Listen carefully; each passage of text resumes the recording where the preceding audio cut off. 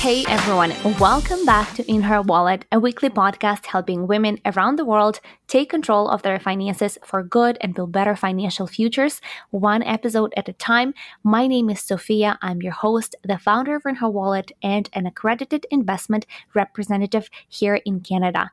What we're chatting about today is how to invest for the remainder of 2023. There is no denying that investing is one of the best ways to build wealth and achieve your larger financial goals. But with rising inflation and economists going back and forth on when the recession is coming, there are so many questions surrounding us these days. We are trying to find what investments are the safest during time like that. We're trying to understand if we should stay invested, if it's time to sell, to move to a fixed income. So it's just a time of uncertainty, and I have a perfect guest for you today to answer all of these questions.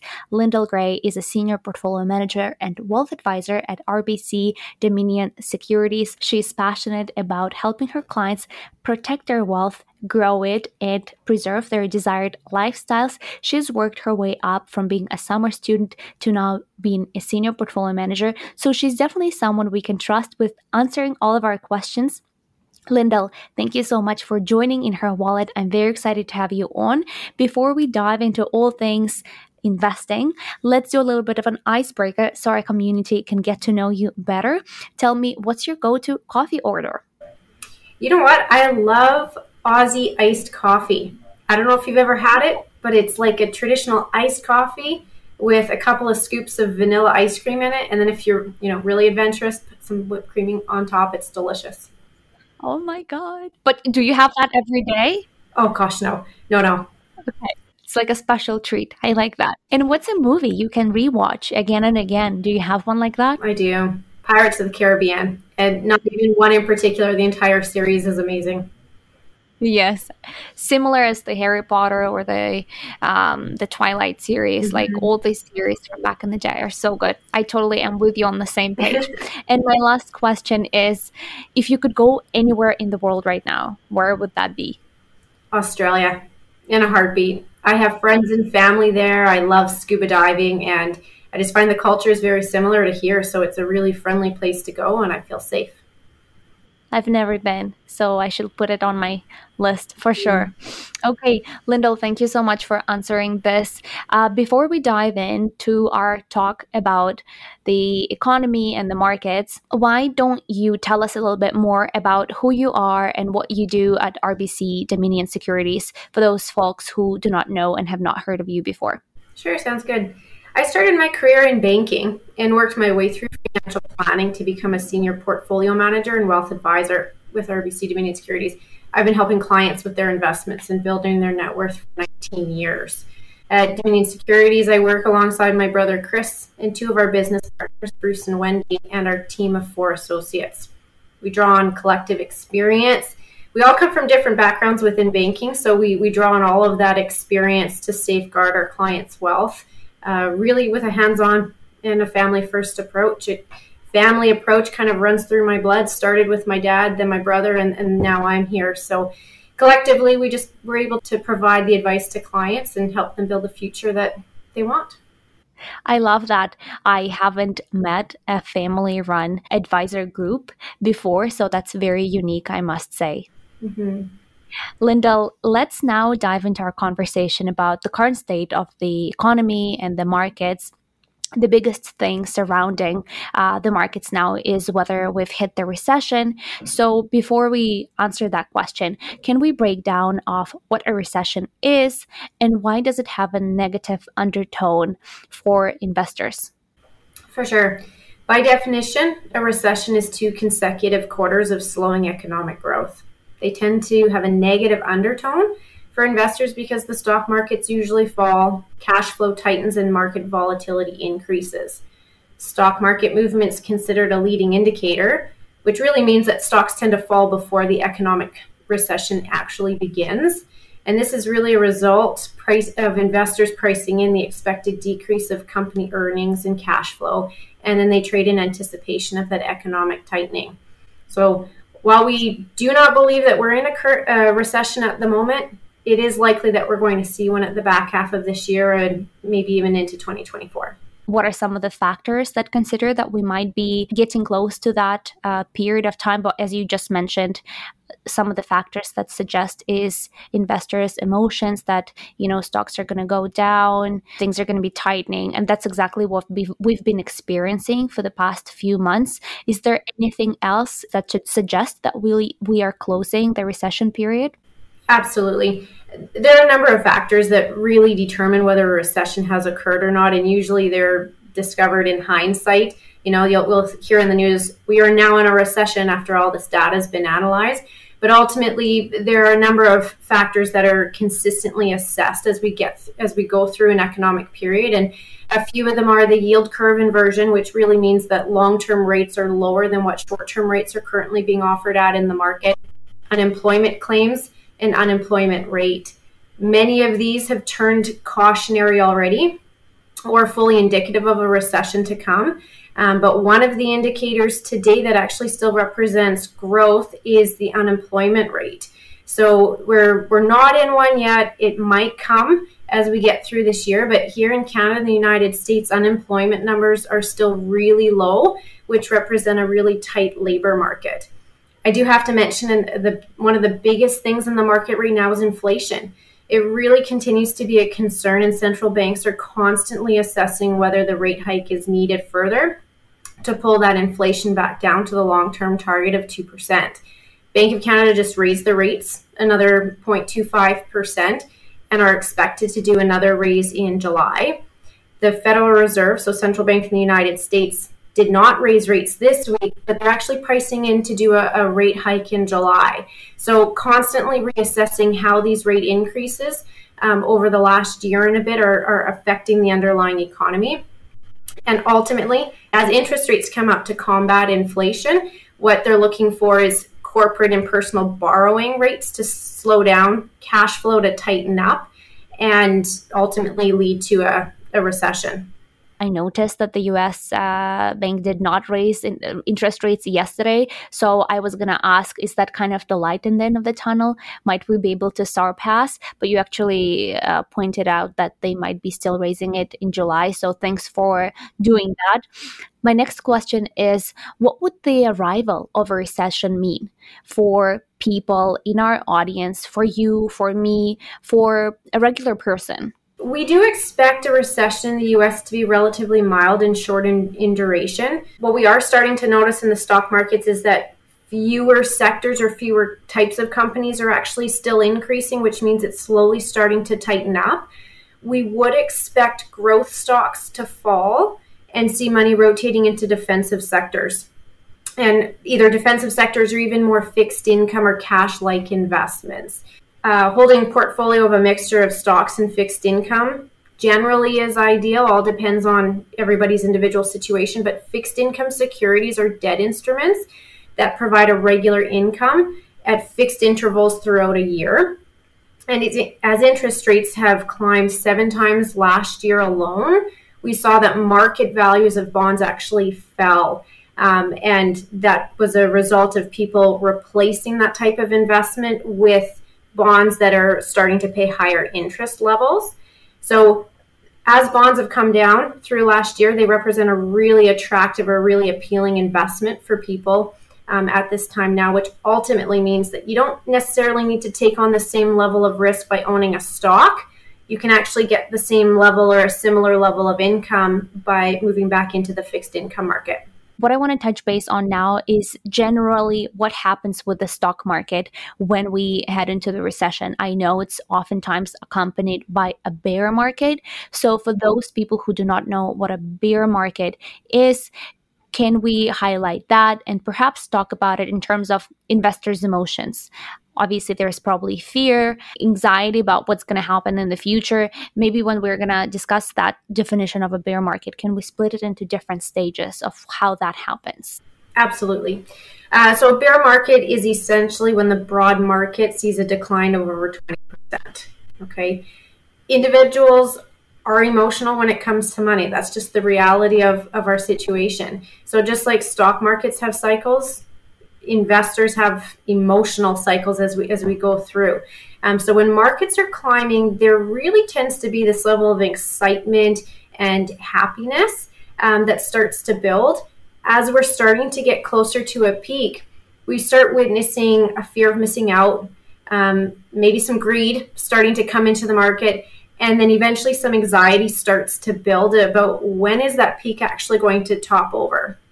So as markets start to turn, we've seen increasing volatility and stock prices are falling. So that's really, as you mentioned, where we're seeing fear, anxiety, and frustration really starting to build. We see this maximized at the bottom, where there's an instinctual decision to pull out of the markets or go to cash, right? This is really what we refer to as the fear index or the volatility index. And it really starts to perpetuate itself when markets are falling and picking up steam in a true bear market. That's such a great way to kind of walk us through the whole process. I love that. Thank you for doing that. Lyndell, as a wealth advisor, I know part of your job is not only helping your clients manage their financial assets, but also manage their emotions in times like that when bad times come. So, what are some of the ways to approach that emotion management, if I may say so? Breathe. We've been through it before, we'll get through it again. But really, it's important to just take a step back, try and focus again on what's your objective, what's the ultimate purpose for your savings. Market cycles happen generally every 4 years or so. So assessing the timeline of what your goals or your purpose for those savings are. And it tends to help put into perspective the type of fluctuation that you may actually be comfortable with. Over the long term, markets do rise. You look at any chart, whether it's the Canadian Stock Exchange, US Stock Exchange, etc. Over time, markets will come up.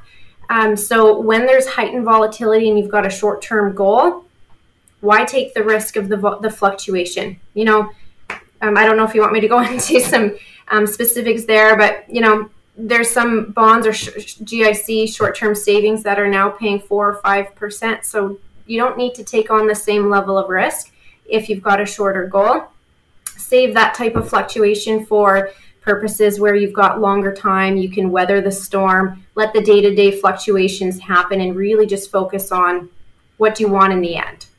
Lyndell, I was going to ask you, so is that actually the right thing to pull out of the market when it's at the all-time low? And I want to frame that question around this one study I found done by JP Morgan that was conducted between 2000 and 2019, and it showcased that the S&P 500 earned on average annualized return of 6.06% during those years. If you missed out on the 10 best days during that period, your return shrank to 2.44%.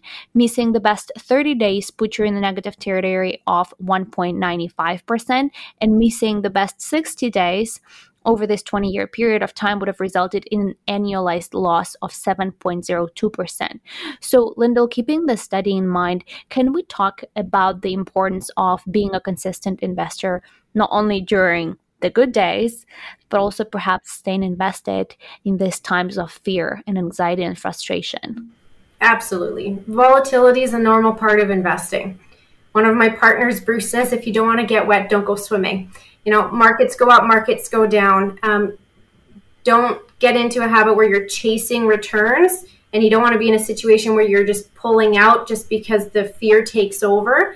Staying invested and even contributing to your investments regularly when markets are going up and down actually tend to build a stronger portfolio over the long run. So at the end of the day, just breathe. Remember what the purpose is for. Have a reassessment of what your risk tolerance is, meaning how much are you comfortable seeing that portfolio go up or down? And ultimately, can you sleep when there's increased volatility in the markets? Your well-being, your mental well-being is probably more important than your day-to-day trading. So, Lyndell, we've explained what a recession is. We've talked about what a bear market is. Let's now talk about actual investments. What should one's portfolio then look like when they are heading into a period like that during a market downturn? So I think generally you'd want to have a diversified portfolio of a mixture of stocks and bonds. And really that means differentiation across geographical markets, industries, and styles. And then as you're going through economic cycles, that's where you may choose to either increase the fixed income component.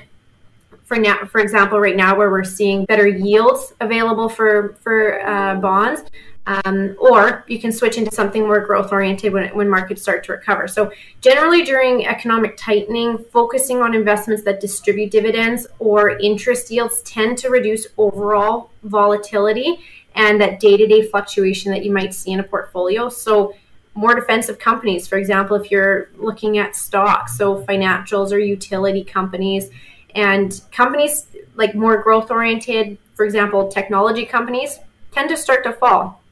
So when you're comfortable, start to look at peeling some of that money out of some technology names, for example, and moving towards companies that are paying some more dividend or interest. I think that's a really great headway into my next question. I was going to ask if we were to highlight a few key criteria for identifying companies that would do well during the market downturn, what would those be? I always think go to a company that you're going to consume it as an individual person. So look for companies like consumer staples, financials, utilities. If you're going to use it as an individual when your own cash flow tightens up, chances are many investors are of the same opinion and they're looking to invest their money in the same way. Do companies who normally regularly pay dividends, do they continue to pay dividends during market downturns or not? Most do. Mature companies have the ability to continue paying their dividend. Some companies might reduce their dividend or potentially cut altogether, but it really depends on their financial health. So generally, if you're looking at more mature companies, so in Canada, like a blue chip company, you're probably fairly safe with the type of dividend distribution, but keeping in mind it might be reduced. Mm-hmm. And Lyndell, now I want to talk about tax loss harvesting. Can we explain what that is? I actually think it provides an opportunity during a bear market to reduce your tax bill. So let's explain what that is and how it works. Great question. Investors don't like losing money and they don't like paying tax. So combining both those strategies to make it an advantageous one is absolutely an opportunity. So tax loss harvesting or tax loss selling is a strategy that uses selling at a loss as an advantage in a non-registered account. So meaning outside of an RSP or a tax-free savings account. When an investment has an unrealized capital loss, it can be sold to lock in that loss. That loss can then be used to offset a realized capital gain. And this strategy can be used at any time. But as you mentioned, when we're faced with a bear market, it presents an opportunity where we're already perhaps not very happy, but we can use an advantage like this to make us feel better about our current situation. Mm-hmm. And obviously, when you work with an investment advisor like yourself, probably that's done automatically behind the scenes. If it's a person who is using a DIY platform like RBC Direct Investing, or any other, do you know if there are any special settings or forms that you need to fill in to take advantage of tax loss harvesting? I don't think there are any forms that need to be completed. When you are filing your income tax, you'll just need to pay attention to what you paid for the investment, what you sold it at, and have those numbers available for whether you're completing your income tax filing yourself or you're handing it over to an accountant. Right. So at the time of sale, there is nothing really that needs to be done. We're taking advantage of tax loss harvesting when we're filing the tax return for that year. Yes. Now I do just want to mention that it's on a calendar year basis, right? So if you're going through the year, for example, 2023, and markets are slightly positive, but we're expecting a bit of a downturn, I would suggest that there isn't a rush to lock in a loss. You have really until the end of 2023 to be able to lock in the loss. And actually the time of year that we tend to see a lot of that tax loss selling activity happens is in the fall. So October through the beginning of December is really when we start to see that activity ramp up. And it's really taking a look back at all the trading that you've done throughout that year to look to see where you can take an advantage of your overall tax position. And again, it's in a non-registered portfolio only. Yeah, I think that's a great point. Thank you so much for bringing that detail. Lyndell, do you have any final tips or insights for our audience on how to stay invested or start investing for the remaining of this year? Yes. Markets have a history of fluctuating and then climbing to new highs. So be wary of any trends in chasing returns. If you're concerned, look for advice, right? Do your research, look to build a portfolio that's diversified, that can really weather the storm. Have a look at your goals, right? Focus on the long term. Short-term volatility really can be emotional, but doesn't have to be detrimental to your overall financial health of your portfolio. Yes, I think at this time of the year, emotional management is more important than probably money management. So that's a very good point. Maybe that's how we'll name this episode. We'll see. Lyndall, there are two questions I ask every guest at the end of the episode. And the first one is, what does financial freedom mean to you?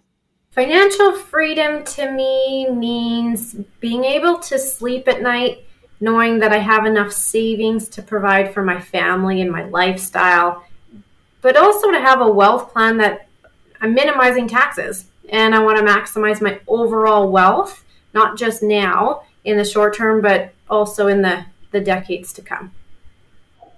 And what do you think every woman should do to achieve that level of financial freedom? Set goals. Have an understanding of what your investments are for. You know, there could be a component that's really just for fun, right? You want to try investing in a company or a bond or what have you, but ultimately have an overall objective to where you want to be in the future, right? Be self-disciplined. Save regularly. Understand what your cash flows are, cash in and cash out. Speak to somebody, speak to an experienced advisor when you're accumulating savings and planning to transfer wealth or coming into a windfall. You know, I've had lots of experience where people are inheriting and they're looking for an experience to start building in otherwise a really overwhelming period of time. So start planning, have some fun with it, breathe through it. It is a process and it is fluid. What we look at doing one day can absolutely change the next. So have some flexibility. And Lyndall, if anyone in our audience is actually in place to come and talk to a professional like you, how can they get in touch with you? What's the best way to reach out? Yes, thanks for asking. We have a website. It's greywealthpartners.com. So we are part of RBC Dominion Securities. We also have a Facebook page, and I also have a LinkedIn page. Fantastic. We'll link all of that in the episode description, so make sure to check it out. Lyndall, thank you so much for being with us today. We've actually been so efficient with our time. I like how we went through all the questions and got straight to the point, very direct. So I hope everyone enjoyed it. Thank you for being with us, Lyndall. Thank you so much for the opportunity. Thank you all for being with us today. If you found this episode useful, please make sure to share it with your family and friends. In Her Wallet podcast is available on all major streaming platforms, including Apple Podcasts, Spotify, YouTube in video version if you want to see our pretty faces, and Amazon Music, amongst others. As always, I want you to give yourself credit for showing up for yourself and your future, because every time you do that, you increase what's financially possible for you. Thank you all for being with us today, and I'll see you next Wednesday.